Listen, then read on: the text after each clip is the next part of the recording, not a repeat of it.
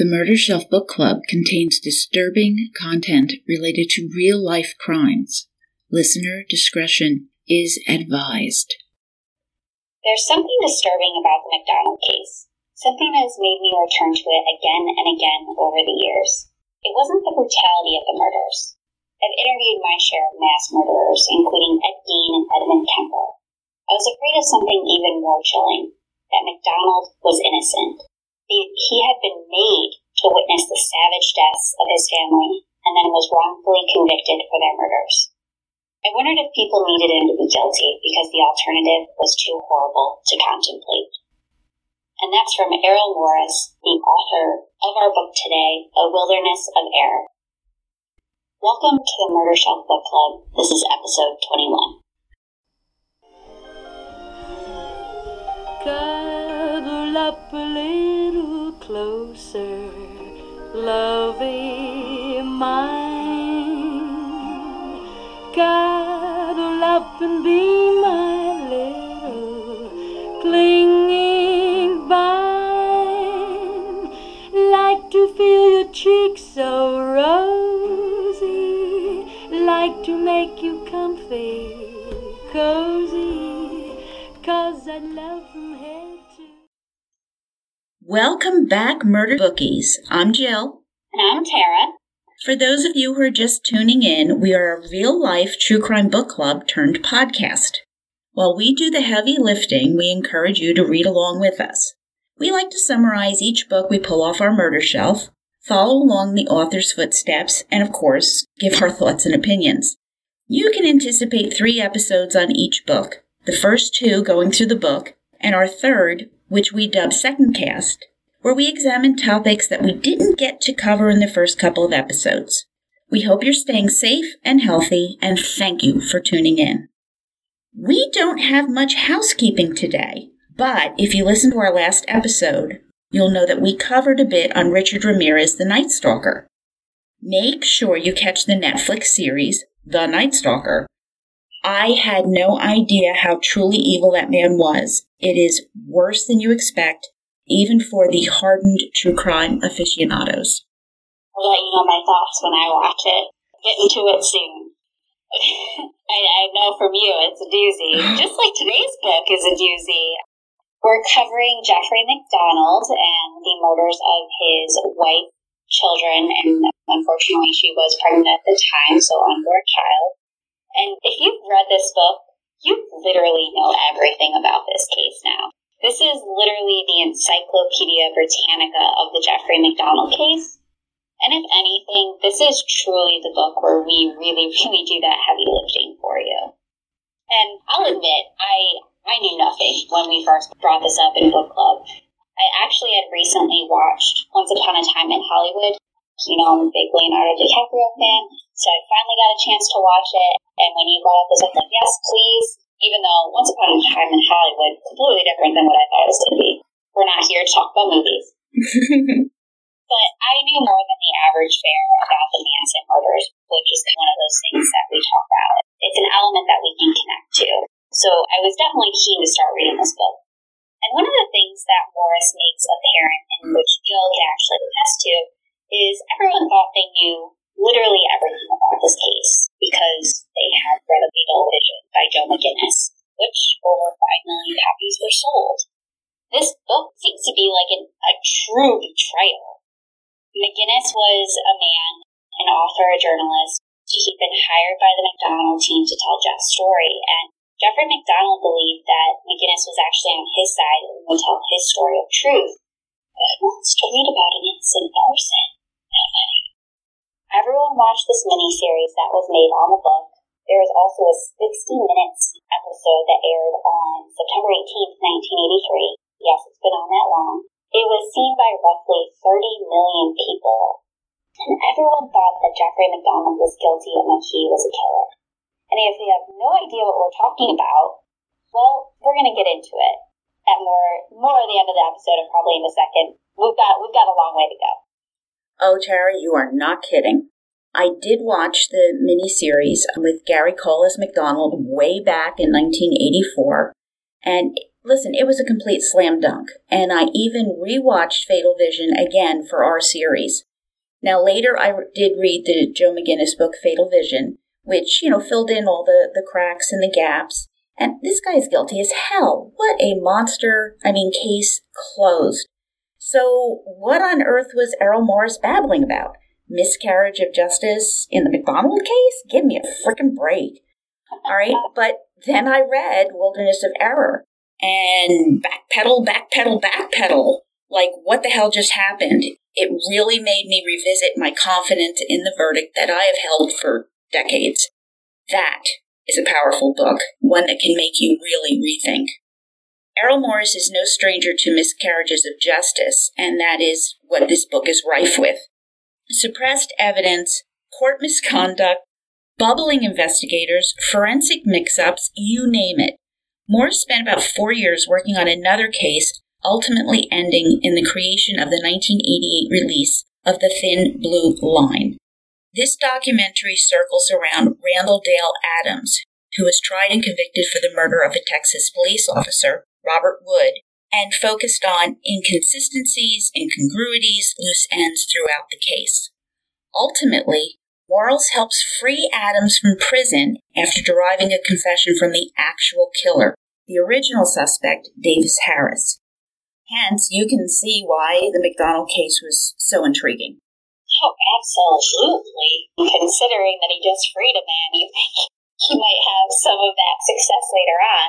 Can lightning strike twice, do you think? I don't know. We'll find out. Exactly. So, Morris suggests, and this is a quote from the book, what happens when the narrative of a real-life crime overwhelms the evidence? When evidence is rejected, suppressed, misinterpreted, or is just left uncollected at the crime scene, simply because it doesn't fit the narrative. But before we get too far into the story, Jill, we're in book club. What are we eating? I'm hungry. Oh, okay. All righty. Well, I'm glad you asked. Since we are down south, this is occurring in Fayetteville, North Carolina, I thought we'd get into something incredibly popular in the region, a Southern pimento cheese spread. I have to admit, it's a personal favorite of mine. I do have some family down in North Carolina, so this has become a regular part of my snacking. Yeah, sadly, not just during book club or holidays. I like this, okay? Now, I always keep my eye on ease of preparation, and this is one bowl. You dump the ingredients in, you beat it, and you are ready to serve it. Crackers, my preferred method, veggies, tea sandwiches. It's ready for whatever you choose. And I want to thank you, allrecipe.com's Queen Renee, for this particular recipe because it is really, really good. Tara, we have one robust, flavorful book club. All of our food's so delicious. Can't wait to go back for a buffet. Yeah. We'll have the recipe on our blog.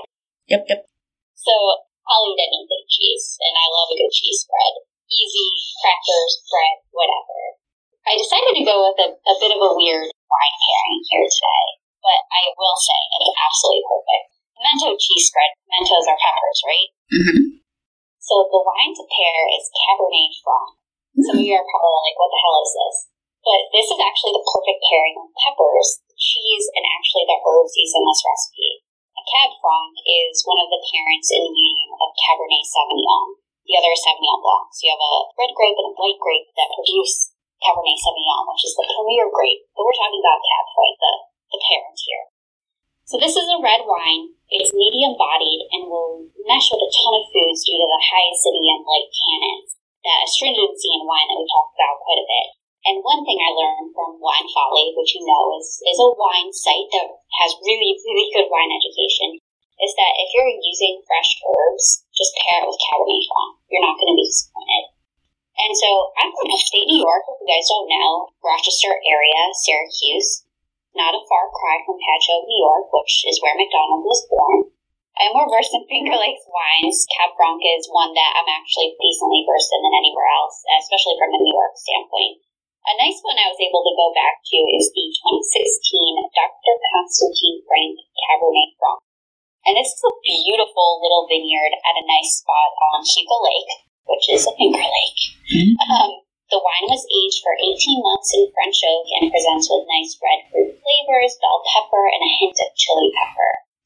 The pepper characteristic is really interesting. It's usually good for a white, but maybe not in a red. You're either going to love it or you're going to hate it, and I really think you're going to like it with this cheese bread. We're getting into science. The flavor is caused by some aroma compounds called methylxylpyrazines. And these compounds occur naturally in Cab Franc vines as a natural defense system against pests, and therefore will ultimately culminate in that grape. So if you do get your hands on some Cab Franc, just can it for about 30 minutes or get an aerator, put it in the bottle, pour it out, just get a little air to it, and it will even those flavors out of it. And depending on where you are, this particular bottle will cost you about $12. If you get it from a premier region, it may cost you a bit more, but up to you where you want to get it from. So let's dive in. Well, let's go then. All right, so right away, Morris sets his vision for the book. I'm going to quote now. Let me describe the movie that I imagined. I wanted to cast Gary Cole, the actor that played MacDonald in the TV miniseries, and use him for my own reenactments of the case. I would juxtapose the reenactments with scenes from the original TV movie. And it would be a version of Rashomon, a film by Akira Kurosawa, with competing narratives and different points of view. Here it would be by the same actor. Such a movie, I thought, would open the case back up and show how critical evidence was ignored or suppressed, how evidence that was introduced does not confirm MacDonald's guilt. It could help people think and decide for themselves. I stopped. The studio executive across the table clearly wanted to say no. She paused and said, "We can't make that." I asked why. "Because he's guilty," she said. "That man killed his family." And I said, "But he might be innocent." And she said, "No, he killed his family." End quote. So, where do you go from there? Who is or who was Jeffrey MacDonald? Well, he's still alive, and it's been 40 plus years. He's an Ivy Leaguer, Princeton for 3 years, and then off to medical school at Northwestern. Jeff found himself a captain in the Green Berets down at Fort Bragg, North Carolina. Once his service in the military was over, he planned to take up residency in orthopedics at Yale. He was young, handsome, some would say a playboy. MacDonald was married to his childhood sweetheart, Colette Stevenson, who's 26 at this point. And they have 2 beautiful little girls, Kimberly, age 5, and Kristen, 2, with a baby on the way. Anyone who knew the MacDonalds would say the 2 little girls were smitten with their daddy. The dream was to own a farm in Connecticut. That dream ended on the morning of February 17, 1970, when Colette and the girls were found murdered in their home at 544 Castle Drive in Fayetteville, North Carolina, a duplex. We're going to set the scene as Morris did. Now pay close attention. Most of this is going to come up a multitude of times across multiple hearings and trials in the coming decades, and this will be graphic. Colette was 4 months pregnant with their first son. She was found beaten and stabbed, face down on the floor of the master bedroom. Both of her arms were broken, likely defensive injuries. Her skull was fractured, and she had been stabbed at least 24 times with an ice pick, in addition to other stab wounds that seemed to be from another sharp object, most likely a knife. Needless to say, her death was brutal, and so were the deaths of her 2 girls. Both were found dead in their beds. Kimberly had been stabbed, the right side of her head crushed by a club. Kristen, the youngest, was also stabbed, but no broken bones. Blood was everywhere. What a scene. It's horrifying, and we're just left to wonder what had actually happened. MacDonald said that he was in and out of consciousness, and this is what he explained to MP Ken Micah, military policeman for MP, that he had been asleep on the couch in the living room when he heard the screams, and he saw 4 people at the foot of the sofa. 1 blonde woman with a floppy hat and brown boots, 2 white guys, and 1 black male. In the chaos of the opening scene that Morris presents to us, Micah told a superior officer that he had seen a woman matching the description that MacDonald gave on the street corner, not too far away, one who was wearing a floppy hat. Yet no one tried to pick her up. MacDonald was ultimately rushed to the hospital, where he was treated for bruises, abrasions, small puncture wounds, 2 stab wounds, one in his stomach and also to the right side of his chest, and also a collapsed lung. So, a lot of carnage at 544, right? Yeah. So, Specialist 7th Class William Ivory with the Criminal Investigation Division of the Army, which we'll call CID in the future, he took detailed notes of the crime scene, and here's what he recorded. Colette was on the floor in the master bedroom on her back next to a green armchair. She was wearing pink pajamas. There's a bath mat across her stomach. On her chest appeared to be some blue cloth, which was later identified as part of a blue pajama top.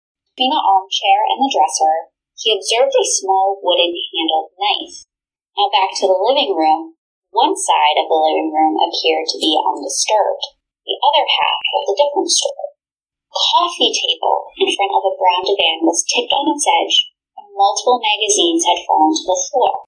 A plant with the roots and dirt lay on the floor just to the side of that table, with the white plant pot sitting upright. We have a diagram on our blog along with our sourcing for this series. Check there for some pictures if you didn't grab a book. Now, weapons were discovered outside the back door of the house about a half hour later when Robert Shaw and another CID investigator arrived. A wooden club, a paring knife with a brown handle, and an ice pick with a tan wood handle. The objects were sketched where they were, as the photographer had, quote, run out of film bulbs or had some other tech problems, end quote. Why? What? Okay. I understand this is the 70s, but please. Anyway, and the weapons were taken into evidence. Both Shaw and Ivory were relatively young and inexperienced in homicide, but both came to the conclusion that there was something wrong with the scene in the living room. While there were signs of a struggle, there wasn't enough destruction to suggest that 5 people were present, 4 assailants and 1 adult victim. Now, we might be biased, but we also have read enough books to understand crime scene investigation. How the hell do you know that something looks, quote, wrong, unquote, because you don't see enough signs of a struggle? Sounds like a kind of a crowd. I'm not sure how much struggling goes on when you've got a group, like a bunch of people. I don't know. I don't know either. One thing absolutely did stand out. On the headboard of the master bedroom, on the headboard, the word pig was written in blood. Now, for those of you who know the significance of this, you get it immediately. If not, Morris is going to fill you in as soon as you read on into the next chapter. Backstory, roughly 6 months earlier, prior to this, on August 9, 1969, Sharon Tate, the wife of Roman Polanski, who I brought up Once Upon a Time in Hollywood earlier, she was also 8.5 months pregnant, and along with some of her friends, were shot and stabbed to death at Polanski's home while he was away in Europe. The next day, Leno and Rosemary LaBianca were found murdered in the same fashion. At the Polanski home on Cielo Drive, the word pig was written on the wall in Sharon's blood, and at the LaBianca home, death to pigs and helter skelter were written on the walls in blood. If this doesn't ring any bells, we're going to tell you right now, it's Charles Manson and his family who were responsible for this. And now we could go on and on about Manson. Shit, there's a number of books we could do a series on, right? But the idea that Helter Skelter and a group of, quote, drug-crazed hippies, end quote, had come to Fayetteville made the front page of the Fayetteville Observer. And now, the newspaper featured some additional details lending to the idea that some hippies might be responsible. We knew that MacDonald advised that he woke up on the couch with 4 people standing near his feet. The article said that he told military authorities that 3 men and a woman had burst in through the back door of the house, chanting, LSD is great, LSD is great. And a few days later, the New York Times had picked up on some of these quotes and reported that MacDonald had said, isn't that wild? In a reference to a Manson murders article in a magazine when speaking to friend Lieutenant Ronald Harrison. Now, Harrison had made various comments to Army investigators that were released to the press and made it seem like MacDonald had been interested in Satanism and occult practices simply because he had a copy of the March 1970 issue of Esquire.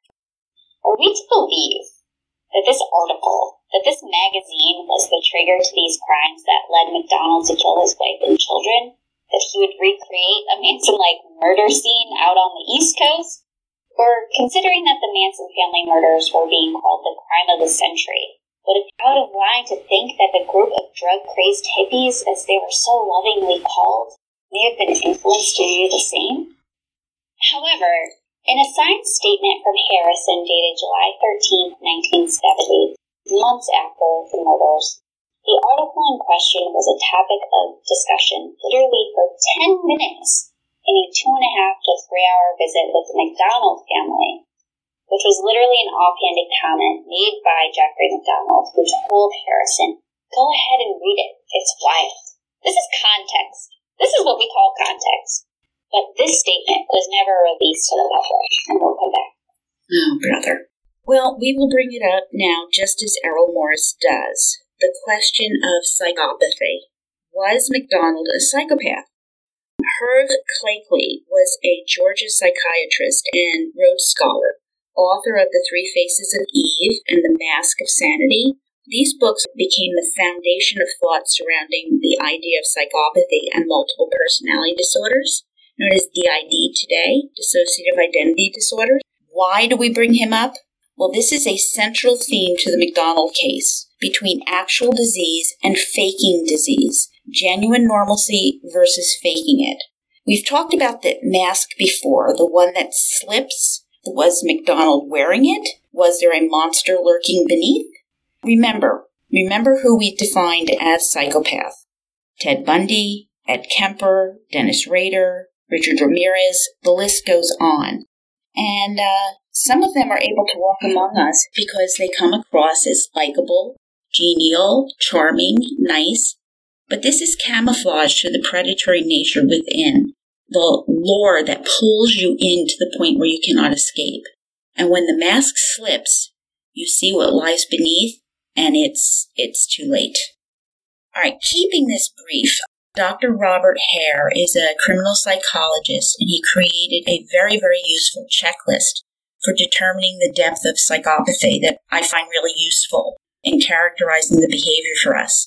And it uses both an interpersonal and a social domain for organizing.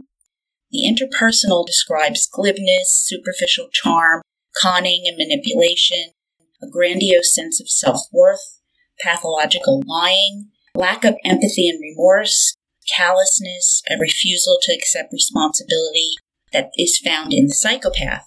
Now, the social domain delves into impulsivity, irresponsibleness, restlessness, this parasitic aspect of their lives, poor behavior controls, lack of goal setting, lack of achieving.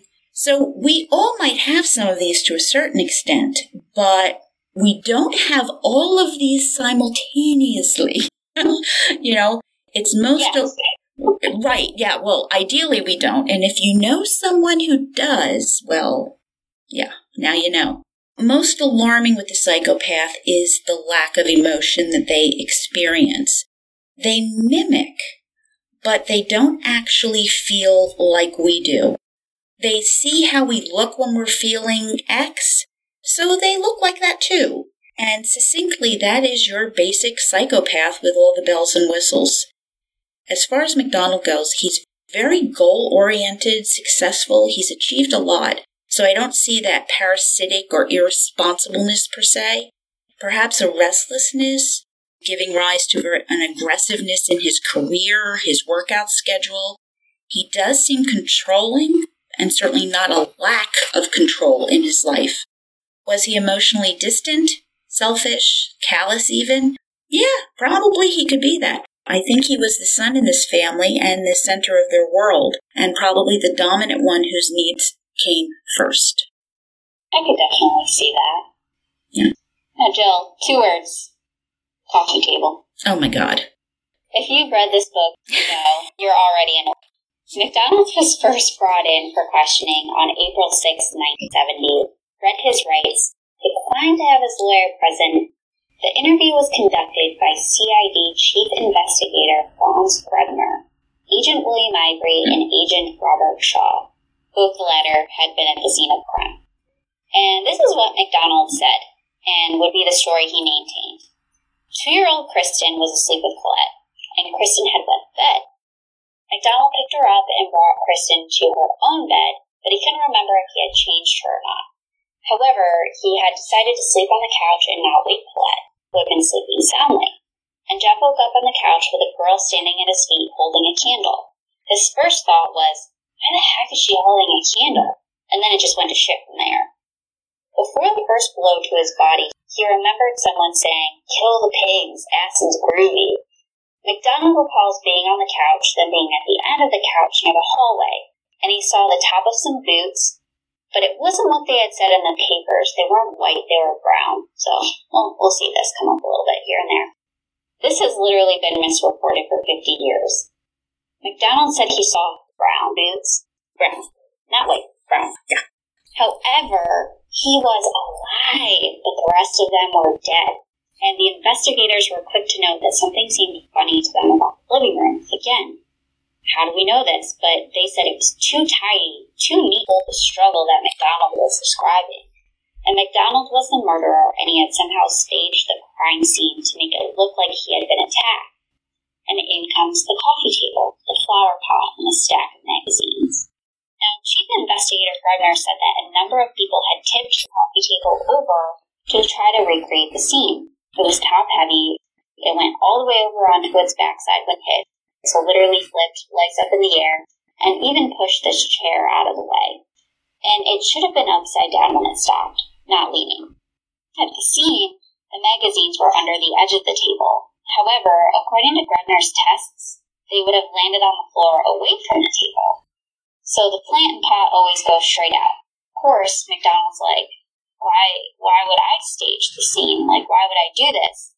And they all wondered why the pot would be standing up. And MacDonald says, apparently, don't know much about my family and myself. I'll tell you that. I'm bright, aggressive, I work hard, and I had a terrific family, and I love my wife very much. And this is the most asinine thing I've ever heard in my whole entire life. Yeah.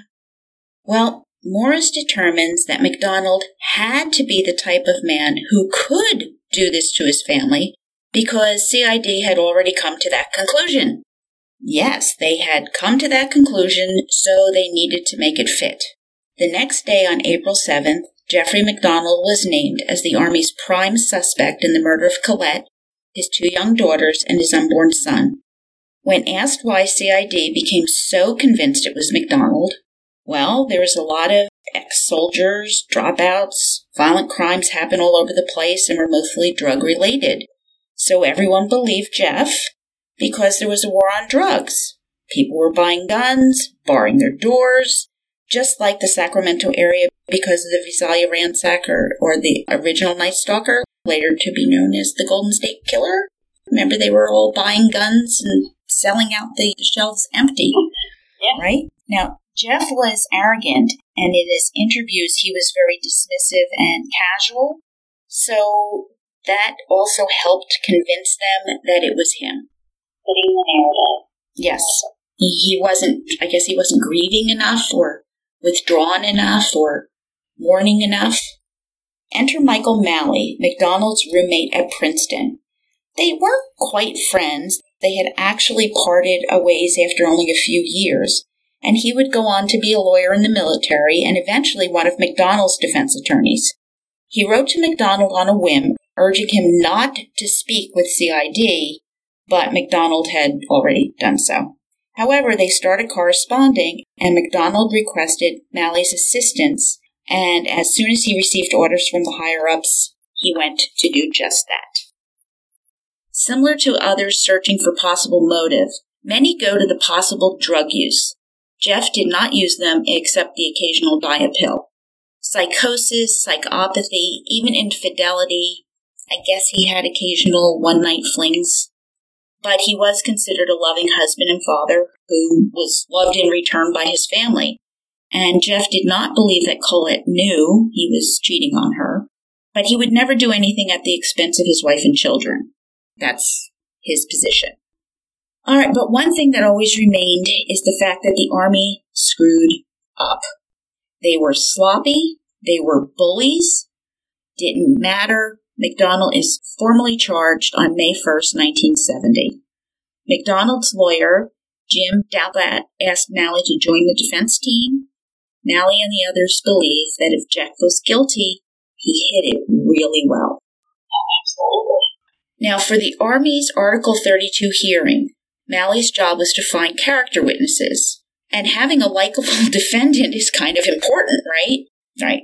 So he found that McDonald was well-liked at home in Pachacuá by his classmates and acquaintances. Freddie and Mildred Kassab, who are Colette's mother and stepfather, said, "Oh, we love Jeff. We'd do anything." And they were adamant that McDonald was innocent. Now, this is a key point. Remember that. Mally also noted the lack of physical evidence, a crime scene that was utterly destroyed by the military police, the lack of care in gathering evidence, and the biggest thing, no apparent motive. What is an Article 32 hearing? Well, it's not a court-martial. It is a preliminary investigation to decide whether or not to proceed to a court-martial. So it's comparable to a grand jury hearing, defense lawyers, prosecutors, witnesses, but no jury. So it's just an investigating officer. Colonel Warren V. Rock was that investigating officer, and he was assisted by legal advisor by the name of Hammond A. Beale. A young Captain Clifford Summers presented the case against McDonald.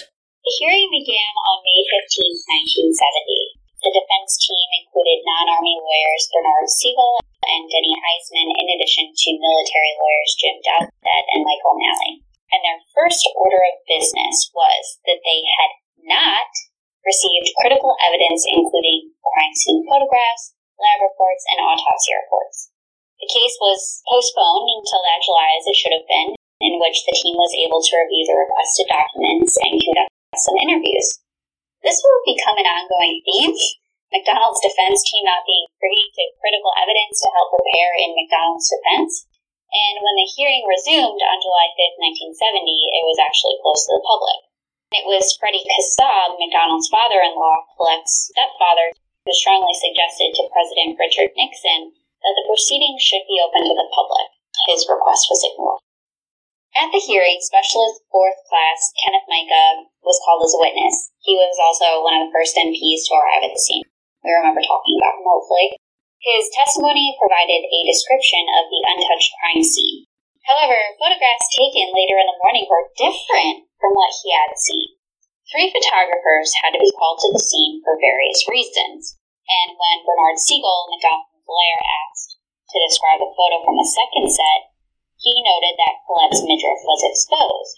Now, Micah recalls that her stomach was covered when he first saw her body, and this wasn't the only occasion of disagreement. Coffee table overturned, a missing wallet, an upright flower pot. Photos serve as a record of the crime scene. What happens when the photos are taken after the crime scene has already been changed? You get a wilderness of animals. Of course you do. The title of the book. Micah even described a man at the crime scene that he didn't quite recognize, who was wearing jeans and an army field jacket. It was this man that moved the flower pot. So, conclusion, the crime scene was a contaminated mess. We literally have MPs giving evidence against the government theory that McDonald had staged the crime scene. It really is just a mess. And more about that damn coffee table. So Specialist William Ivory did more than a few tests on this damn coffee table. Try 30 tests. His intent was to try to get a result that showed as it appeared in the crime scene photos. No matter what use of force, the table would always fall the same, on top with its legs in the air, never on the side as it was found in the McDonald home that morning. Essentially, it had to be placed that way. Now, thankfully, Colonel Rock felt that the infinite discussion about the coffee table was a bit ridiculous, and he decided to conduct the experiment himself. The last point that Rock made was when he, quote, kicked over the coffee table. It struck the side of the rocking chair and came to rest on its edge, end quote. 30 tests, Rock comes in, 1 kick, boom, on the edge. All right, so Rock was able to do the same thing at the McDonald house in front of Franz Grebner and William Ivory with the same result. a result that he found twice, and he had proven the impossible. So Ken Mica now takes the stand for the second time during the hearing, this time for the defense. And he told the court that he had seen a woman that night, a blonde woman wearing a floppy hat and a dark-colored raincoat. Now this matches the description that MacDonald gave of the female intruder. Mica saw her just a few blocks away from the MacDonald house, standing on the street corner in the rain, on his way to the crime scene. Now this is unusual. Siegel pressed Mica further. Had he told anyone else what he'd seen? Well, he told his commanding officers what he'd seen, including the head of investigation, Provost Marshal Colonel Robert Heuronic. But nothing was done. Why wouldn't it? A woman standing in the rain at, 4:30 in the morning on a street corner matching the description of an assailant? Why wouldn't she go find him? Nah. Anywho, Nah. William Posey was a laundry delivery man, and he described what he had seen in the early morning hours of February 17th. He had woken up to use the bathroom when he heard a car pull into the parking lot, and the passengers were making some noise which aroused his curiosity. A woman, Helena Stokely, whom he known to have lived there, got out of the car, a woman that matched the description that Mica gave. Floppy hat, blonde wig, white boots. This was a girl that Posey knew well by appearance alone, having lived right across the way from her. And he said he very seldom saw her without that hat. And speaking with Stokely and a mutual friend a week or so later, she advised she needed an alibi for the night that Posey had described. However, a few days later, she was gone, in the wind. Poof. Toward the end of the hearing, it was revealed that Specialist William Ivory had interviewed Stokely for CID, but had failed to look into her further. Now, when Ivory interviewed her, he didn't even take notes. I've talked about this before. Why wouldn't you take notes during a criminal investigation? Unless you have something to hide, right? That's weird. When asked if Ivory had asked her to come testify at the hearing, he said that he did, but that she wouldn't come. She didn't want to become involved. And it was Colonel Rock who asked him to repeat that statement. Stokely was not at the Article 32 hearing because she did not want to become involved. The flower pot, coffee table, Helena Stokely. Put that on repeat because you're going to keep hearing it. It's nice to know that you have the option of showing up or not or hearing. It's nice to know you have the option. I'm just going to try that. God forbid I ever get involved in something like this and say I just really prefer not to get involved. Yeah, Do you think that would work? I'm going to be non-committal about giving you an answer because I don't even want to give an answer and I shouldn't have to. Yeah, I don't want to go. I don't want to. All right, so what about Dr. Jeffrey MacDonald's mental state? Dr. Robert Sadoff was the psychiatrist hired to examine Jeffrey MacDonald. And after a 3-hour examination prior to the hearing, Dr. Sadoff concluded that he saw zero evidence of psychopathy in Jeffrey MacDonald. He could not see any reason that would account for the loss of control or premeditated murder. Sadoff was asked 1.5 million times if MacDonald was capable of these crimes, and his answer was always a resounding no. This was unanimous across the board from every psychiatrist who interviewed MacDonald. Finally, his actions afterward were noted to be a normal grief response. But if there was any guilt, it was because he couldn't save his family when he was supposed to be their protector. That sounds pretty normal to me, that survivor's guilt thing, right? Absolutely. Of course, a doctor might be aware of this, aspect of surviving a trauma, but evidently no narcissism, arrogance, no lacking empathy, no illusions of grandeur, manipulation, unfeeling. So, okay for Dr. Sadoff. We hear you, sir. Yep. So, to finalize the Article 32 hearing, the purpose again was to find enough evidence to be able to charge Jeffrey MacDonald in a formal court martial. All Colonel Rock had to do would be to say that there was probable cause. Colonel Rock actually took it a step further.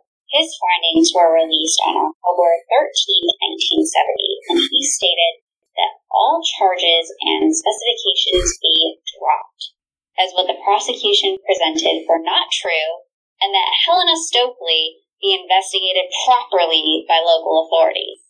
And 10 days later, on October 23, 1970, The charges against MacDonald were dismissed by the commanding officer of Fort Bragg. He was free to go. There would be no apology from the prosecution for any mistakes or assumptions that they made of Jeffrey MacDonald. And for Michael Malley, his military lawyer, that was a very, very dangerous thing. You'd think that was it, right? Oh, no. No. We've got like 400 more pages left to go in the book. All right, circling back to Helena Stokely. While it was requested that local authorities investigate her, the FBI refused to take on the case. J. Edgar Hoover even sent a letter to Special Agent in Charge Robert M. Murphy stating, quote, "Under no circumstances should we become involved in this matter since the Army handled this case poorly from its inception." End quote. So think about it. Even Hoover is talking about how awfully this case was handled, and he wants his hands in everything. That's powerful that he's like, Not this one. Nope. So, December 1st, 1970, Jeff MacDonald was honorably discharged from the Army. He left Fayetteville and went back to New York City. His father-in-law, Fred Kassab, sent a letter to every congressman, senator, even the vice president, advising them of how the Army had mishandled the case, the lack of fingerprint analysis, fingerprints being destroyed, no inventory taking of belongings in the house, and the ridiculous assumptions like, quote, "When hippies kill someone, they let the body stay where it falls. They don't move it," end quote. Meaning that, MacDonald is surely guilty as Kimberly's body had been moved. Hippies don't do that. I'm so glad there's been extensive study on hippie murderers and knowing that they didn't move the body more. It's good. Good research. Holy moly. Although MacDonald was cleared, obviously the case still remained unsolved. And MacDonald was still a possible suspect, so don't let him off the hook here. But it was mainly because there's no one else. So a congressman by the name of Allard Lowenstein had agreed to help with the case and had arranged for MacDonald to be a guest on the Dick Cavett show. It was a part of a campaign to have the case reopened and get these horrible murders solved. And MacDonald's appearance attracted a lot of attention, not for the right reasons. Dick Cavett recalled that his, quote, act was all wrong, just totally wrong, end quote. And the impression that he gave to Cavett and his audience was that he was more concerned about the wrong committed against him by the Army than he was focused on finding the killers of his family. Morris had the opportunity to review the footage of the Dick Cavett interview. It's on YouTube.com, and readily admits that there's something weird or off about his affect. And Jill, you watched it too, right? Oh, I did. But wouldn't it act a bit strange too, maybe if you were on a network television show for the first time, discussing all of this? Hey, I was nervous the first time we were recording, sitting in my own house, okay? So I can't imagine... I can't imagine being on television talking about something so horrific as the murder of my entire family on national television. He certainly did not talk about the family. He did talk about the Army botching the case. But they did botch the case. So I'm not sure how normal or abnormal that was. I mean, Dick Cavett might have more experience interviewing people than certainly I do.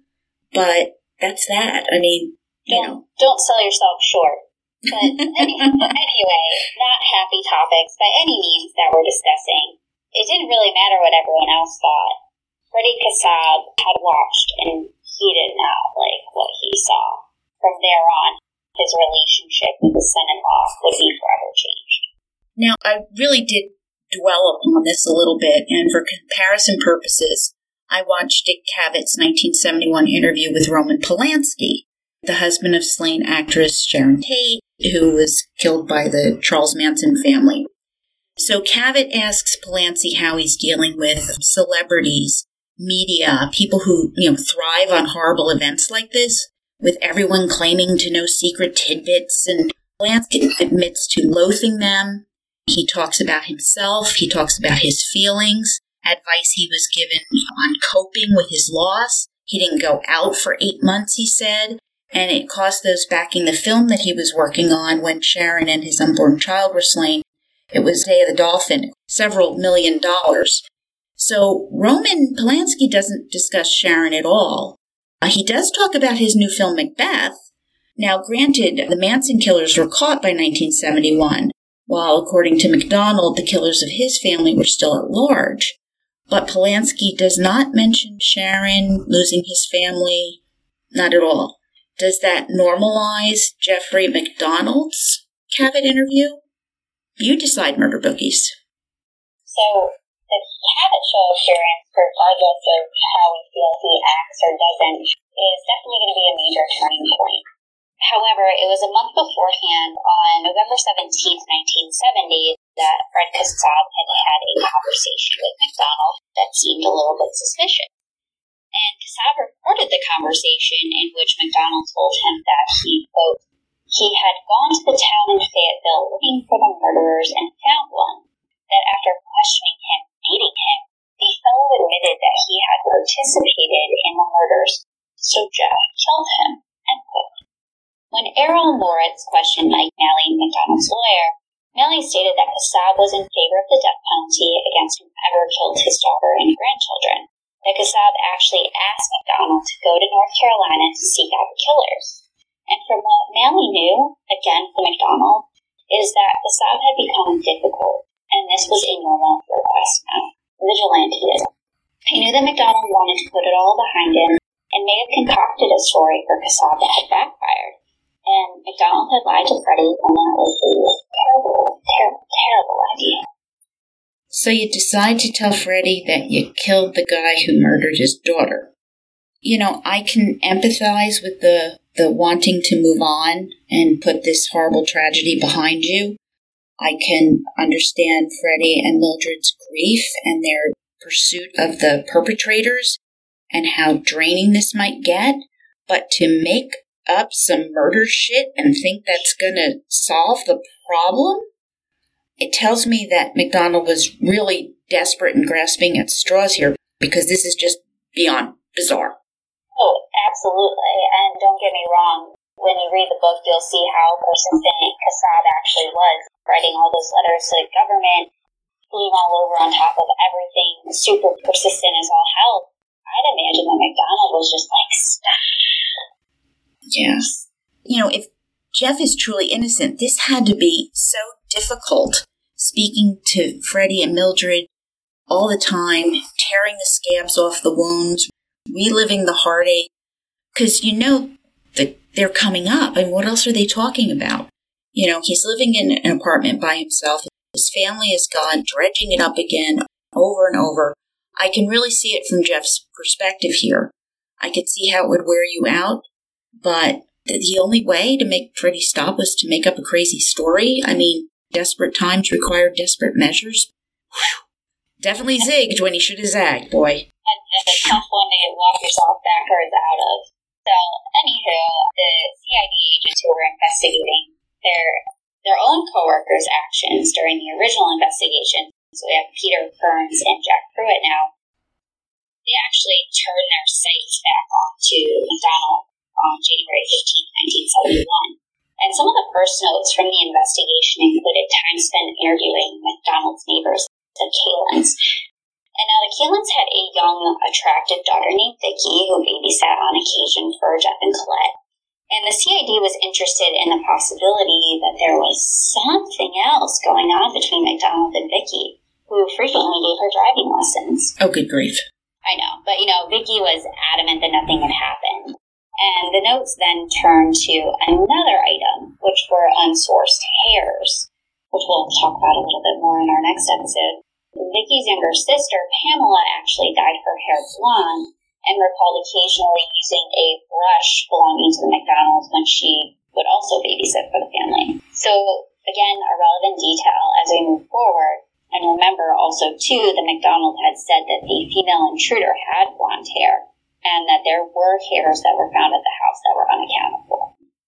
So on February 7th, agents Kearns and Pruitt consulted with a man named Dr. Brussels in New York City. He believed that MacDonald was lying about the hippie intruders and that they should look for an ulterior motive, that he was covering up for what initially started as a family fight. He could not fathom that these hippies could commit these crimes, that they would have been too lethargic from being high on LSD. They just don't move by. Right. Right. It was Errol Morris's impression that Brussels had not read about the LaBianca murders committed by the Manson family. Just with the MacDonald murders, items from the household were used as weapons of opportunity. Valuables were left, not stolen, left. Yet this is what the investigators took to be true because he was an expert. Not to mention the fact that he had never even examined MacDonald. Dr. Brussels never examined him. So I don't know how Dr. Brussels could have missed Helter Skelter. Crime of the century. There's a lot of crimes of the century, but whole other episode. But this was pretty big, right? Yes. But another CID officer, Richard Mahan, was responsible for investigating Helena Stokely. Ding, ding, ding. However, just as she refused to attend the Article 32 hearing, she denied all requests to provide hair samples and fingerprints. What we do know is Stokely was an informant in 1969 for the local narcotic detective, Prince Everett Beasley, in which he helped make, I know what a name, in which he helped make a significant amount of drug busts.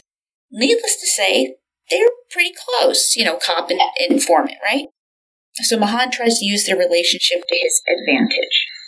Yeah, I would too. And from the start, Stokely's involvement in the crime has always been a question mark. From Beasley on March 1st, 1971, he wrote, "She again told me she had no knowledge of this night after 12:30 a.m. and that she does not know for sure what happened."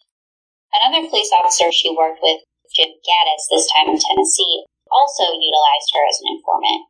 He recalls her asking him about the MacDonald case and seeing if he could figure out if she was still wanted for questioning. He wouldn't be the first to catch her contradicting herself about the events of that night. In a pre-interview prior to a polygraph, it was determined that due to a, quote, mental block, she doesn't remember the events of that night, not even her whereabouts. However, she was convinced that she participated in the murders of Colette MacDonald and the children.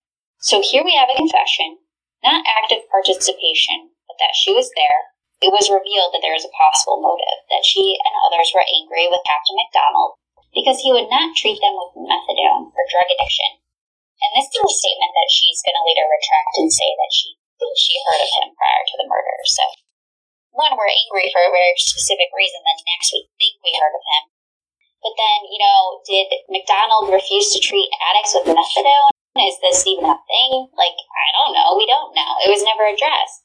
And Helena also admitted to owning and frequently wearing a pair of white boots, a floppy hat, and a blonde wig during February 1970, the month of the murders, and following the crime, she got rid of all of them. So remember, Jeff said the woman he saw was wearing brown boots, and this has been misreported again and repeated again for 50 years.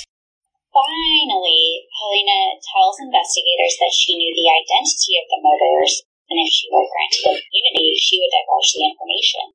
It's a big words for a girl who's high on drugs. Mm-hmm. When push came to shove, the day she was to take the polygraph test, her story became vague again. She said that she had been incorrect in her statements and that she only suspected some people of committing the homicide. However, the polygraph administered on April 24, 1971, concluded that Stokely was definitely convinced that she had been present the night of the murders, quote, in her mind. So, by thinking she was there, she said she was there, but it's only in her mind, so we can't really take her word for it that she was actually there, even though she said she was. Wait, do you follow? I don't. I can't even follow that line of thinking. Oh my God, this is so frustrating. I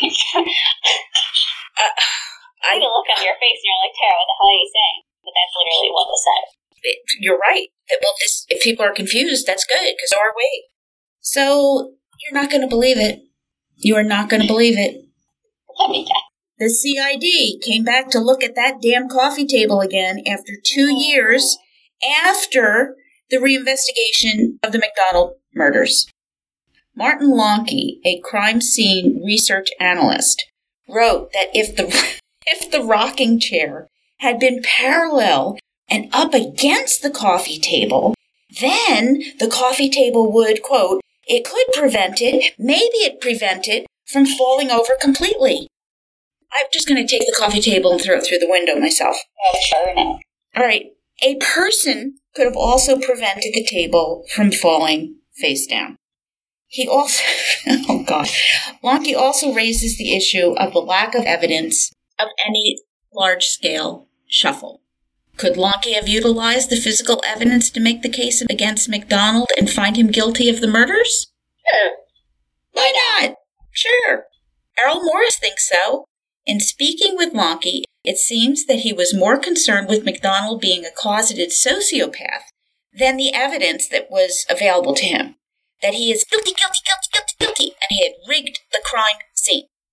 Although not a psychiatric expert, he would tell Morris that a psychopath sees himself as completely normal and that he would not understand the natures of his crimes. He called it, quote, a monster with amnesia, and then postulates that MacDonald doesn't remember what he's done, so he can deny that he's done anything.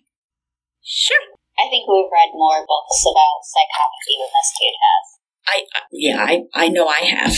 I have a murder shelf. I do too. Our murder bookies are starting daily. So, following the investigation of Kearns and Pruitt, Morris takes us back to the Kassabs. So, at first, we have Freddie. He was MacDonald's champion. He was literally doing everything in his power to prove his son-in-law's innocence. And as we explained earlier, there are a couple of turning points for the Kassabs. One, the phone call where MacDonald had said he had taken care of the murders. Two, the Dick Cavett show appearance. And finally, when MacDonald decided to move to California after taking a job as the director of emergency medicine at St. Mary's Hospital. Not bad. Not bad. Nice position. Exactly. It seems that Freddie may have actually been suffering from a little thing we call spite.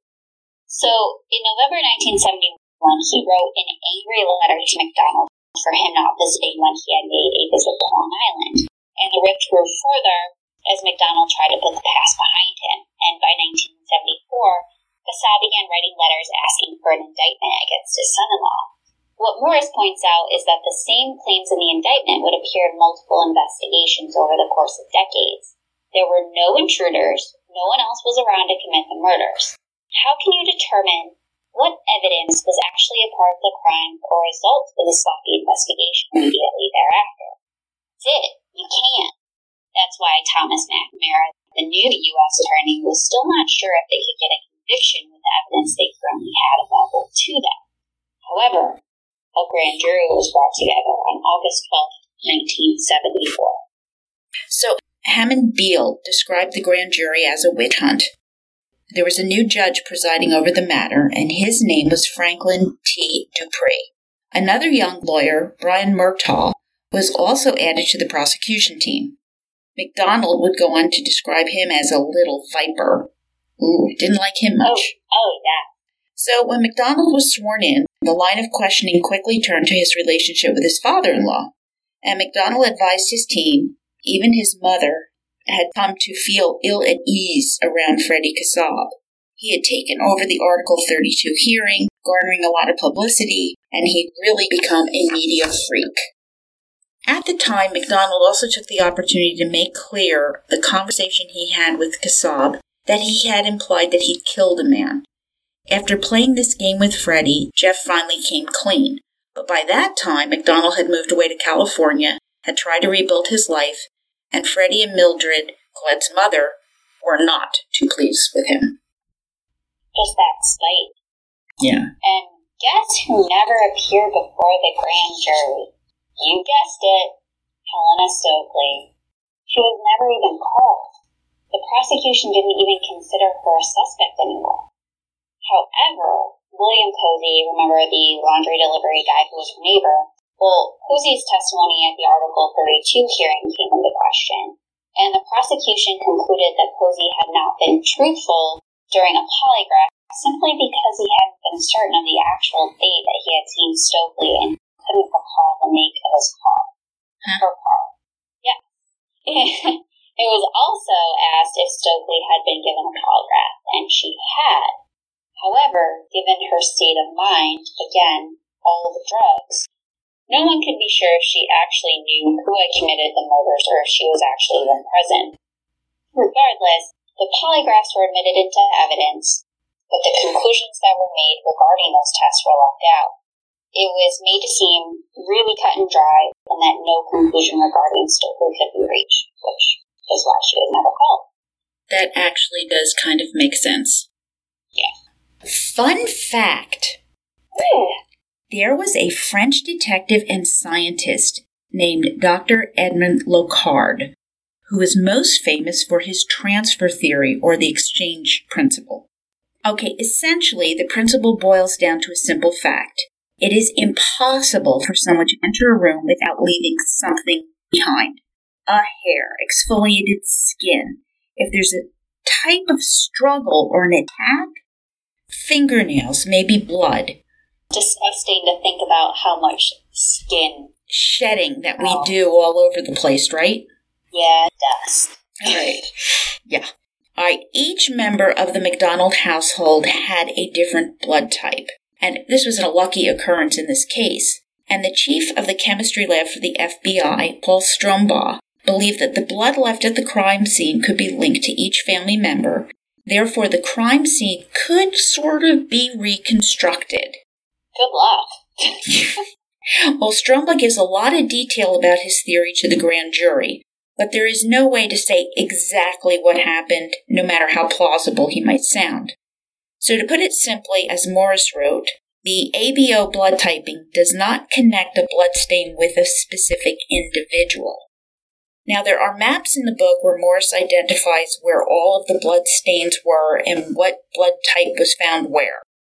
There's a couple pieces of evidence that stand out. One was a speck of O-type blood found on MacDonald's glasses. Now, this could easily have come from a patient at the emergency room where he was working that day. Yeah. Right. The FBI knew about it, but it was never brought up to the grand jury. Therefore, the jurors became convinced that the blood had come from one of his daughters, Kristen, because her type was O. The second were some bloody footprints coming out of Kristen's room that were in Colette's blood. Strombaugh said that MacDonald had created them when he stepped in her blood trying to drag her body from one room to another. There was literally zero evidence to back this up. The footprints themselves were actually destroyed when someone had tried sawing them out of the floor. It's too easy. I'm just going to move on. Yet, it was accepted as fact that he's dragging her body out and leaving bloody footprints. They could have been MacDonald's. They could have been someone else's bare feet. I mean, who knows at this point? Sloppy police work. Though they did have police witnesses that these footprints had existed. Just like all those sets of photographs and people saying, oh, it was like this, but then it was like this. But someone moved something somewhere, but we don't know when. Over the table and right at the flower pot. Yeah. Okay, anywho, the collection of fingerprints were even more bungled than the footprints. So certain areas were not certain areas were not completely dusted for fingerprints, and some fingerprints that were found were those of MPs and other investigators at the crime scene. This should be crime scene 101. Wear gloves. Don't let 20 people into the crime scene. But here we are. How long has law enforcement been collecting fingerprints? Little history lesson. I learned this from Jill. And so we have, with a growing scientific study of fingerprints and scholarly articles on usefulness, 1892 is the answer.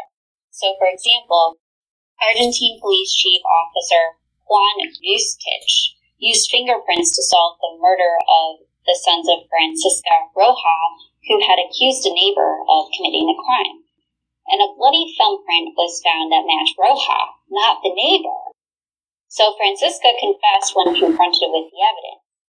And in the early 20th century, French scientist Paul-Jean Coulier developed a method of using iodine fumes to transfer latent fingerprints. And by 1901, Scotland Yard began fingerprinting and identifying criminals using them.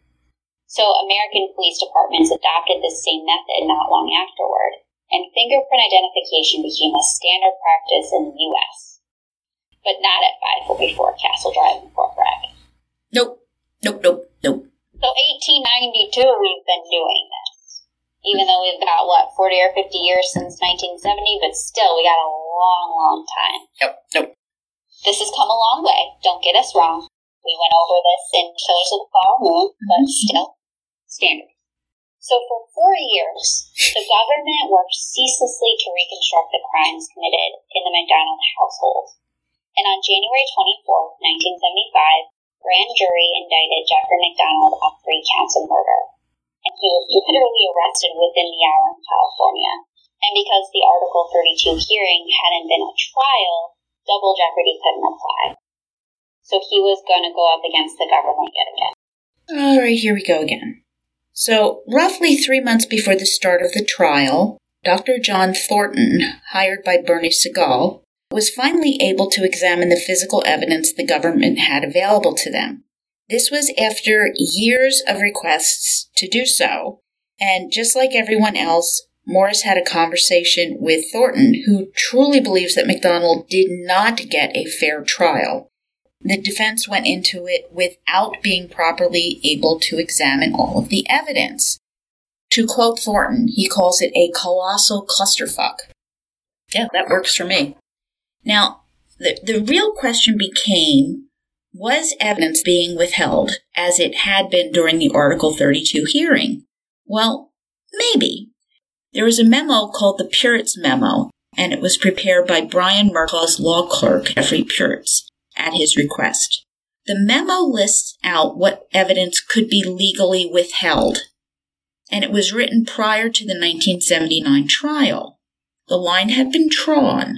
By letting Thornton review materials when he did, the prosecution, despite having ignored every single previous request for access to the evidence, had given MacDonald's defense team just enough access and just enough time to review it all. That way, the defense couldn't argue that they hadn't been given anything. But why? Why is right. Right, the question begs to be asked. Why would the prosecution do this? If their case is sound, just let the defense see the evidence, right? Why is there a Puritz memo in the first place? Why is there an effort to withhold evidence legally? Who does that? What's the purpose? This just absolutely stinks to high heaven. That's really smelly. Yeah. Real smelly. The trial began on July 19, 1979, just shy of 9 years after the beginning of the Article 32 hearing. MacDonald had already established himself as a successful man in Long Beach, California. Again, he was the director of emergency medical services at St. Mary's Medical Center. And that's probably all going to go down the drain from here. So what was going to be different at the trial? Well, we have James Blackburn, who's an assistant U.S. attorney who's going to work alongside Brian Murtaugh, and they're going to begin opening arguments. And now they're going to argue that there's plenty of circumstantial evidence. We have the ice pick, the 2 knives, the wooden club, MacDonald's pajama top, and the Esquire magazine. And this is all going to point directly at Jeffrey MacDonald. He was there. It could only be him. And now the defense team was wholly opposite. We have Segal, in addition to Wade Smith, who was a North Carolina defense attorney, who's actually held in really high regard. But they told the jury that they were going to focus on MacDonald himself, who he was as a man, and that the circumstantial evidence that the prosecution was going to line their case up with could not directly point to him as being the only one in the house, and that he was a family man, and that he would never, ever be capable of doing this to his family. Enter Joe McGinnis, and we talked a bit about him briefly, but he's a young journalist on the rise who had just recently published a best-selling book called The Selling of the President, 1968. And he's going to be the future author of Fatal Vision. And that's the book that's going to ultimately cast MacDonald in a negative light forever. But MacDonald had hired him, along with approval from Segal, to become part of the defense team and write Jeff's story. And it was MacDonald's hope that the book would raise funds for his defense team. So again, we're going to have much more on McGinnis later. Okay.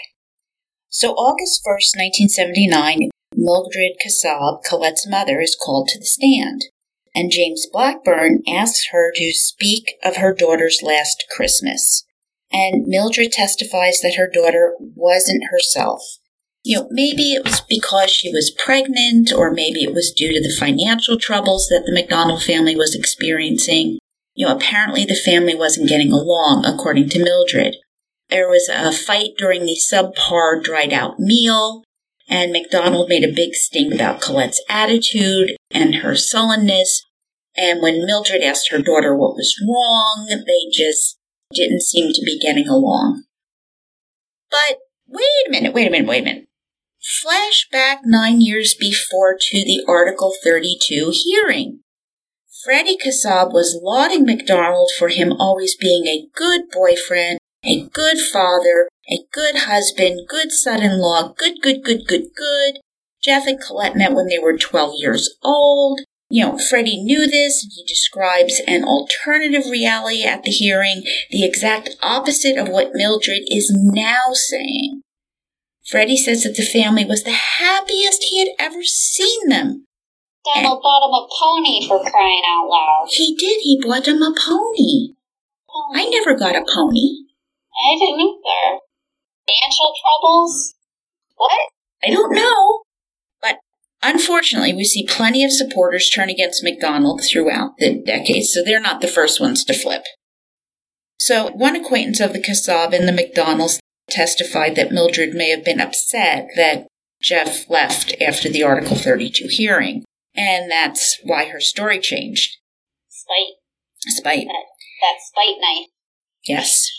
She said, quote, "Jeff, you can't go. I need you. Blah, blah, blah. And then, if you leave, I'll make you live to regret it." Was the change of story just out of spite? This acquaintance was Helen Fell, and she continued further with Errol Morris off the stand at a later time. It appears that Mildred had more to say on the subject. Quote, "I will never stop until you go to the gallows." End quote. Wow. That's a bitter mother-in-law. That is bitter. She lost her daughter and grandchildren. I know. Say that to your son-in-law, jeez. So, now we come to the topic of Jeffrey McDonald's torn pajama top.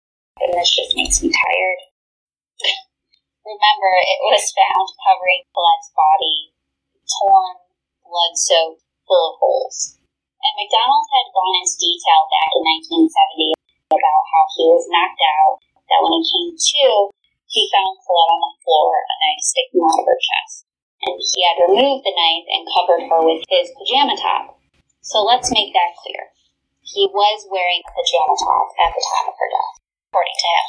Okay. So the version we get from Fatal Vision is a little bit more complicated, and Paul Stombaugh, our FBI forensic expert, believed that he could prove that Colette had been stabbed through the pajama top, that McDonald had placed it over her and stabbed her through it. Why would he do that? Doesn't make any sense. But let's follow this. So the dialogue that we get from the TV series is that, quote, "She had 21 ice pick wounds.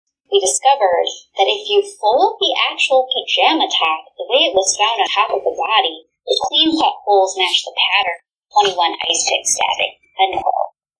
How can we be sure of that when Morris points out that there are different sets of photographs taken at the crime scene, that the pajama top is in 2 different positions folded in various ways? Where the pajama top was actually found is even disputed. But it gets worse. Colette was wearing a pink pajama top. Stombaugh and Shirley Green, who was another forensic technician, they never tried to match up the holes in both shirts. I'm sorry, that's crazy. Green also said that the varying size of the holes wasn't even considered either. So needless to say, the government couldn't prove how the stabbing occurred. All right, so since the prosecution couldn't prove that Jeff had stabbed Colette in the master bedroom, they were now going to go after McDonald's story. All right, his version of events. Strombaugh was now going to advise how the shape of the puncture wounds could tell us if they were made in the master bedroom or in the living room. Okay, a simple series of equations here. Circular holes, stationary fabric, no tearing, done in the master bedroom. Tearing, moving fabric, someone was in motion, those were done in the living room where the action happened. But guess what? John Thornton, the defense forensic expert disagreed. He utilized a moving target, a ham attached to a moving sled in his experiment, and found that even when stabbing a moving target with an ice pick, holes were produced without tearing. He repeated this 50 times. 50 perfectly good hams down the drain. The holes were circular each time, no tearing, and the prosecution couldn't disprove MacDonald's story of the events that took place. But at least the defense could poke holes in the prosecution's theory. Is this even science? I mean, do we know? I don't think we know. I think the ham stabbing, the attack on the hams is more plausible than trying to figure out what holes line up with the pajama top, and you're not even matching it up with the other pajama top that you're saying that he stabbed her through 2 layers of fabric. I don't know. It's all crack science. With conflicting crime scene photos as to what the pajama top looked like on top of Colette. I'm going to go with Thornton here, though, and say that the ham theory. We're going with the ham? I'm going with the ham. 3 eggs and ham? Yes. So, August 10th, 1979, we're at the midpoint of the trial. And here's where we move into a really long chapter on the March 1970 issue of the Esquire magazine, which is Exhibit 139. And remember, this came up for hours in the Article 32 hearing. The cover story was called California Evil and highlighted the Manson family, Satanism, all sorts of fun things. What can only be described as an odd exercise. Jack Crowley, one of the assistant U.S. attorneys, I can't keep track of all of them at this point. They're just names at this point. I have no idea. Exactly. He started reading from the magazine verbatim, with plenty of objections from the defense. But Dupree allows it to go on. 20 pages of trial transcript later. Finally, an objection to relevance from Wade Smith, which is actually his second. However, the prosecution is still allowed to continue. So Murtaugh and Blackburn, they're looking for specific words that would match up to MacDonald's story. Groovy, hippies, blonde, as if he'd stolen his description of the intruders directly from the magazine. They're literally just looking for any evidence to make their story fit. And Siegel actually moves to strike the whole thing from the transcript. And here's what Judge Dupree says. I was wondering, why wasn't somebody cutting this short or making an objection? You say now that one was made, and I do not recall it. But unfortunately, the jury was left with an impression of a stage crime. Thank you, Judge Dupree. Continuing through August 13th, the topic of psychiatric testimony came to the forefront for Judge Dupree. Now, we have nothing but positive evaluations from multiple psychiatrists from the Article 32 hearing and the grand jury in 1974 and 75, who stated that there was 0 evidence of psychopathology in Jeffrey MacDonald. None. However, Judge Dupree declared that if the defense wanted to have psychiatrists testify to this fact yet again, MacDonald was going to have to submit to another evaluation by another expert of the prosecution's choosing.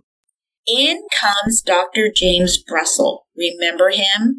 The one who said MacDonald's lying about all the hippies? Looked for an ulterior motive? And Hersh Lazar Silverman, both having some notoriety for working together on the Boston Strangler case.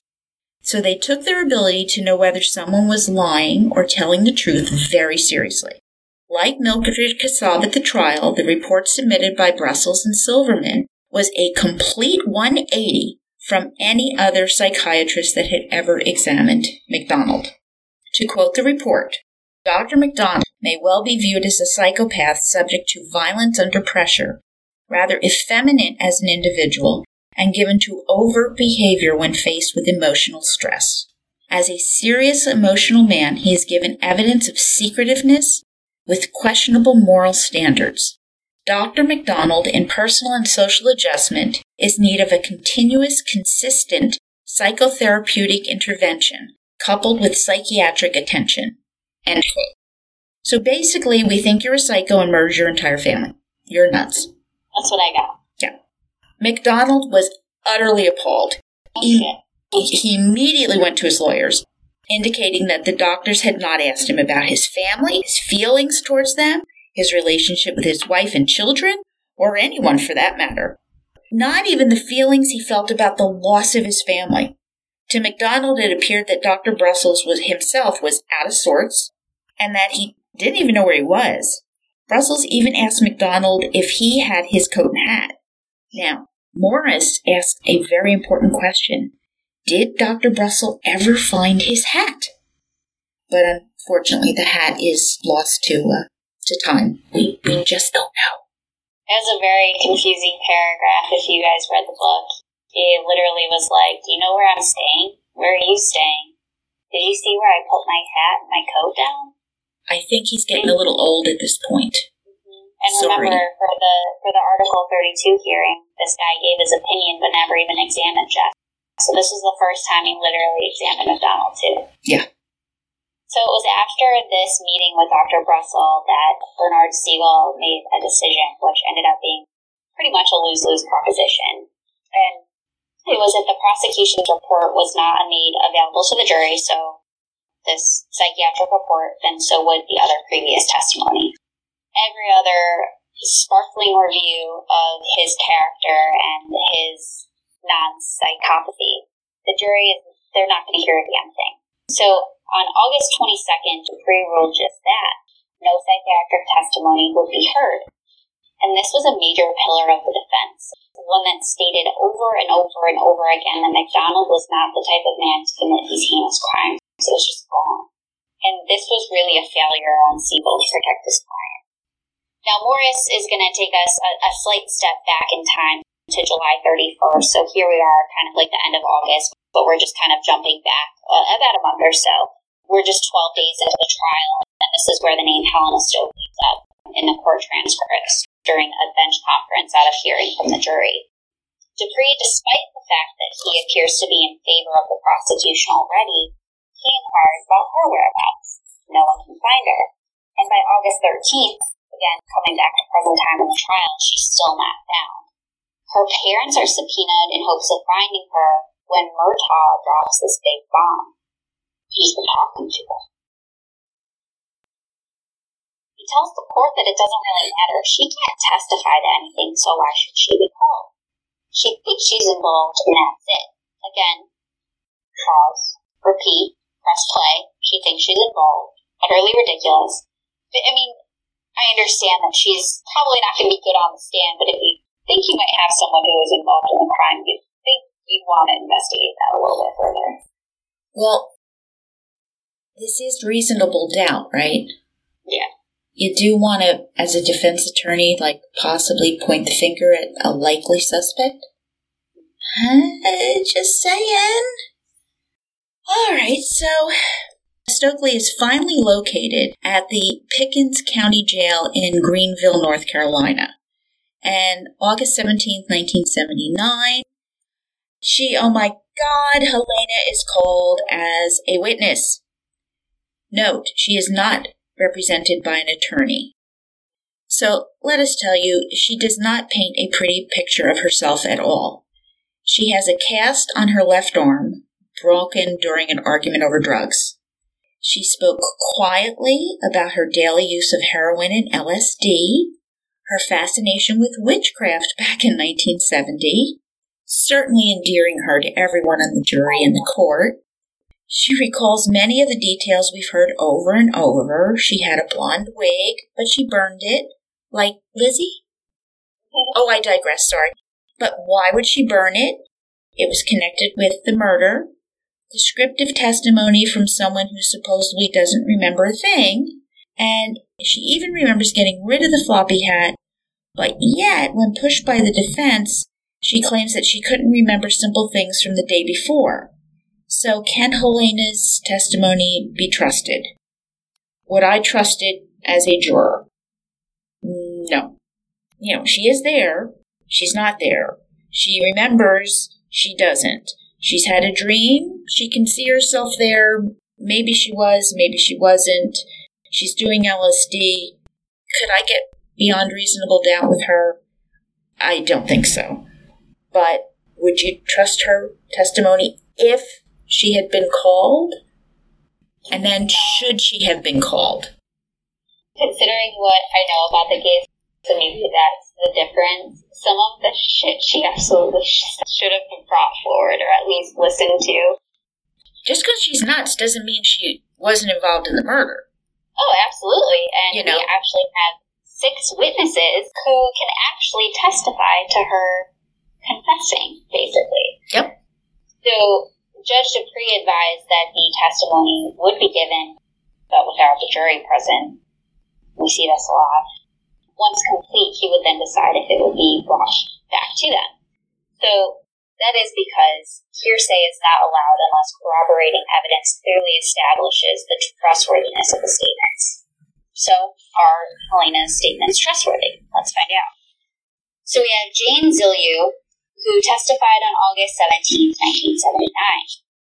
She said Helena had told her she could never go home because she was involved in some murders involving a woman and 2 small children, and that she had gotten rid of some clothing that could potentially link her to the crime.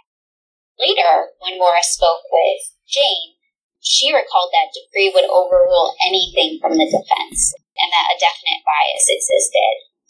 There was also another guy named Charles Rudd Underhill, who was a Nashville music promoter who knew Stokely, and he recalled that she had confessed to him during the midst of a near panic attack, sobbing, saying they killed her and the 2 children. That's not really a confession, just that statement alone, but she described Kimberly and Kristen's room in great detail. And later, when Rudd said that he had seen pictures of that room, he looked at Stokely and said, that night, sitting on the side of your bed, you described everything that's in these photographs to me. You need to go in front of Judge Dupree and say, yes, I was there. Yes, I took part. And her retort was, no, I'll never step forward. Why should I go to prison when all I got to do is make off that I'm a drug addict and they won't take my word for nothing? The kicker? The pictures that the both of them were shown by the defense team were never published. Both of them wouldn't have seen them otherwise unless one of them had actually been there. All right, James Gaddis was an undercover police officer in Nashville, and he was to testify to the judge next. Detective Gaddis said that Stokely had told him that she was at the crime scene and that she felt she had been there. Then Robert Brisentine, a CID polygraph expert who had seen her back in April of 71, he stated that it was like flipping a switch on and off. One minute she didn't have anything to do with it, the next minute she believed she was there. Brisentine later told Morris he felt her brain was so drug-addled that she could have been easily suggestible. But that's why he was always wishy-washy about whether or not she was there or wasn't there. He was already convinced that McDonald was guilty. Then there was Prince Beasley, a now retired Fayetteville police officer. Remember he had utilized Stokely as the drug informant, right? So Beasley went looking for her the morning after the murders because she fit the description of the female assailant that McDonald had described. She told Beasley, quote, in my mind, it seems that I saw this happen, but I was heavily on mescaline, end quote. She couldn't commit. Same story, different witnesses. Finally, William Posey, the laundry guy, and her neighbor, who testified at the Article 32 hearing, Posey had heard a different story from Stokely, that she had tried to ride a hobby horse in the girl's bedroom and that it had been broken, which we'll get to soon. It was broken. Now, how would she have known if she hadn't been there? Now, remember, the jury hasn't heard this testimony yet, and Dupree takes the weekend to decide. So while he's deliberating over the evidence, a law clerk for Bernard Siegel named Wendy Rauter receives a call from the motel that Stokely was staying at. And Stokely had managed to get into a fight with her boyfriend, Bernie Davis, and the motel was looking for someone to get them the hell out of there. And so when she arrives in efforts to calm Helena down after the whole episode, she speaks with her for some time. And Wendy's first impression is that she really isn't a drugged-out husk as everybody seems to believe. She came from a middle-class family. She had a father in the military who was pretty high up, and she told Wendy that she had the memory of holding the candle. She couldn't say that on the stand. And Wendy couldn't remember the exact phrase Helena used, but it was along the lines of, prosecution will hate me/try me/burn me. So take your pick, but that's pretty much echoing the sentiment she had made to Red Underhill when explaining why she wouldn't come forward. So Rauder told Morris that Judge Dupree had called her at the hotel, which is weird, right? How did she know she was there? How did he know what was going on? And Morris, in speaking with her later on for the book, asks her, do you believe that she was hidden by the prosecution? And Wendy's answer may or may not shock you at this point, but she says, quote, yes. Don't forget, it was a shock when the government found her.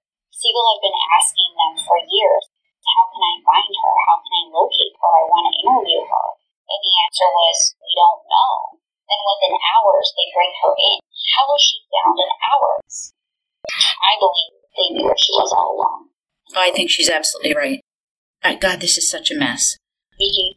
All right, that Monday, despite what Stokely had said to Wendy Rauder, Judge Dupree ruled that the evidence from the 6 witnesses who had heard confessions directly from Helena Stokely herself would be inadmissible because they were about as unclearly untrustworthy or clearly untrustworthy, let me say, as any statement I have ever seen or heard. I don't even know what you just said there. He's not admitting the statements, okay? However, the defense team could call witnesses. They just couldn't be asked directly about the confessions that they heard. So you can imagine how this part of the trial went. Objection, sustained. Objection, sustained. There is literally a page in the book where these are like the only words you see on the page. You know, the court won this round. The defense couldn't put a cohesive story that the jury could follow that would corroborate the fact that the 6 witnesses had heard Helena Stokely confess to being at the scene of the crime or taking part in it. However, Wendy Rauder was able to take the stand, and she was able at least to get out that Helena Stokely had confessed, and she was still continuing to do so. Hearsay. The judge decided it was unreliable, and hearsay. Look, if you believe MacDonald, you want to hear Helena. If you think he's guilty, you believe she's a drugged-out husk and totally unreliable. Helena seems intelligent enough to know, however, that it is in her best interest not to remember anything on the official record. Yeah. So Morris sidetracks here a little bit and talks about Siegel, and it was May 2011 when he actually spoke to him for the first time. And it would seem, as you can kind of pick up throughout all of this testimony, that Siegel and Dupree literally hated each other from the start. And by the trial in 1979, there was literally open hostility in the court. Oh, that makes for a wonderful situation and absolute fairness. There's a lot of fairness going on in this trial, let's get that straight. Yeah. Siegel described the case as having 4 legs. 1, the psychiatric testimony. 2, Stokely's confession. 3, the ruling on the Article 32 hearing. And finally, 4, the forensic evidence. They wanted to show how manufactured it all really was. But here we have Judge Dupree, who systematically cut off each leg of that table that Siegel had built. It was all down the drain. Blackburn and Martaw, the prosecution team, they were very concise in their closing statements. The proof was still in the physical evidence for them. MacDonald's pajama shirt fibers were found where MacDonald's statement indicates they should not be, and not where the struggle took place in the living room, for example, where they should be. It's actually quite moving. You can read to find out. However, Siegel opened with a statement that Prosecutor Blackburn had said in his opening arguments. Physical evidence doesn't lie. They said it in the beginning. They said it now. Physical evidence doesn't say a darn thing because MPs trampled the scene, contaminated it, period. Unfortunately, Segal would continue for almost 2.5 hours, and it would seem that he misjudged his audience when he spoke of the dangers of government to a jury of white tobacco farmers and ex-military men. You think he might have screwed up there a little bit? Morris calls it a desultory mess. Wade Smith was left without any time to address the jury. However, Blackburn and Murtaugh were gracious enough to give him some of their time. Oh, nice.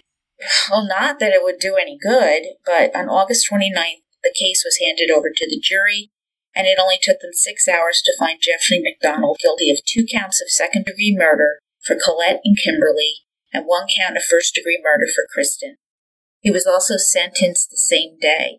Dupree gave him 3 consecutive life sentences.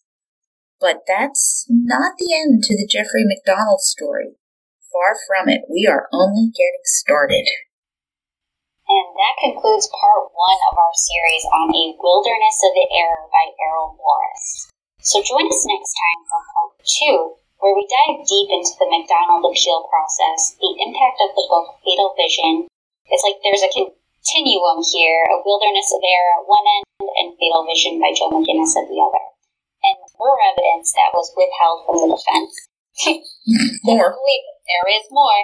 And judges with bad attitudes, pesky blood spatter, wigs, dolls, hairs, the role of DNA, and what justice might look like 50 years later. Errol Morris makes it very, very clear that MacDonald's conviction isn't quite as slam dunk as we had once thought. Well, get started on our next book, Murder Bookies, Lost Girls, An Unsolved American Mystery by Robert Kolker. This book is a compelling read. A journey into the lives of the victims of the unidentified Long Island serial killer, a.k.a. Lisk. We don't know what we don't know, but Kolker takes an investigative deep dive in what we do know. The escort business, sex work on the internet, the stigma of prostitution, and how little the public cares when they go missing. Despite their secrets, you'll feel you know each girl or someone like her, and your heart will break for each one and the lives shattered because of their loss. So thank you as always for listening. Please reach out to us on Instagram, Facebook, or Twitter, or shoot us an email at JillAndTara, JILLANDTARA @barbershelfbookclub.com. I definitely love to hear from you. And follow us or subscribe to our show on Spotify, Apple Podcasts, Google Play, iHeartRadio, Podbean, Stitcher, or anywhere else podcasts can be heard. We're everywhere, I think. We are. So just let our episodes pop up in there so you don't have to go searching. And if you can, leave us a 5-star review. It really does make a difference, and we certainly appreciate your feedback. So until next time, Murder Bookies, happy reading. Enjoy. Lots to look forward to. Written and produced by Tara and Jill, all rights reserved. It's always my favorite ending now.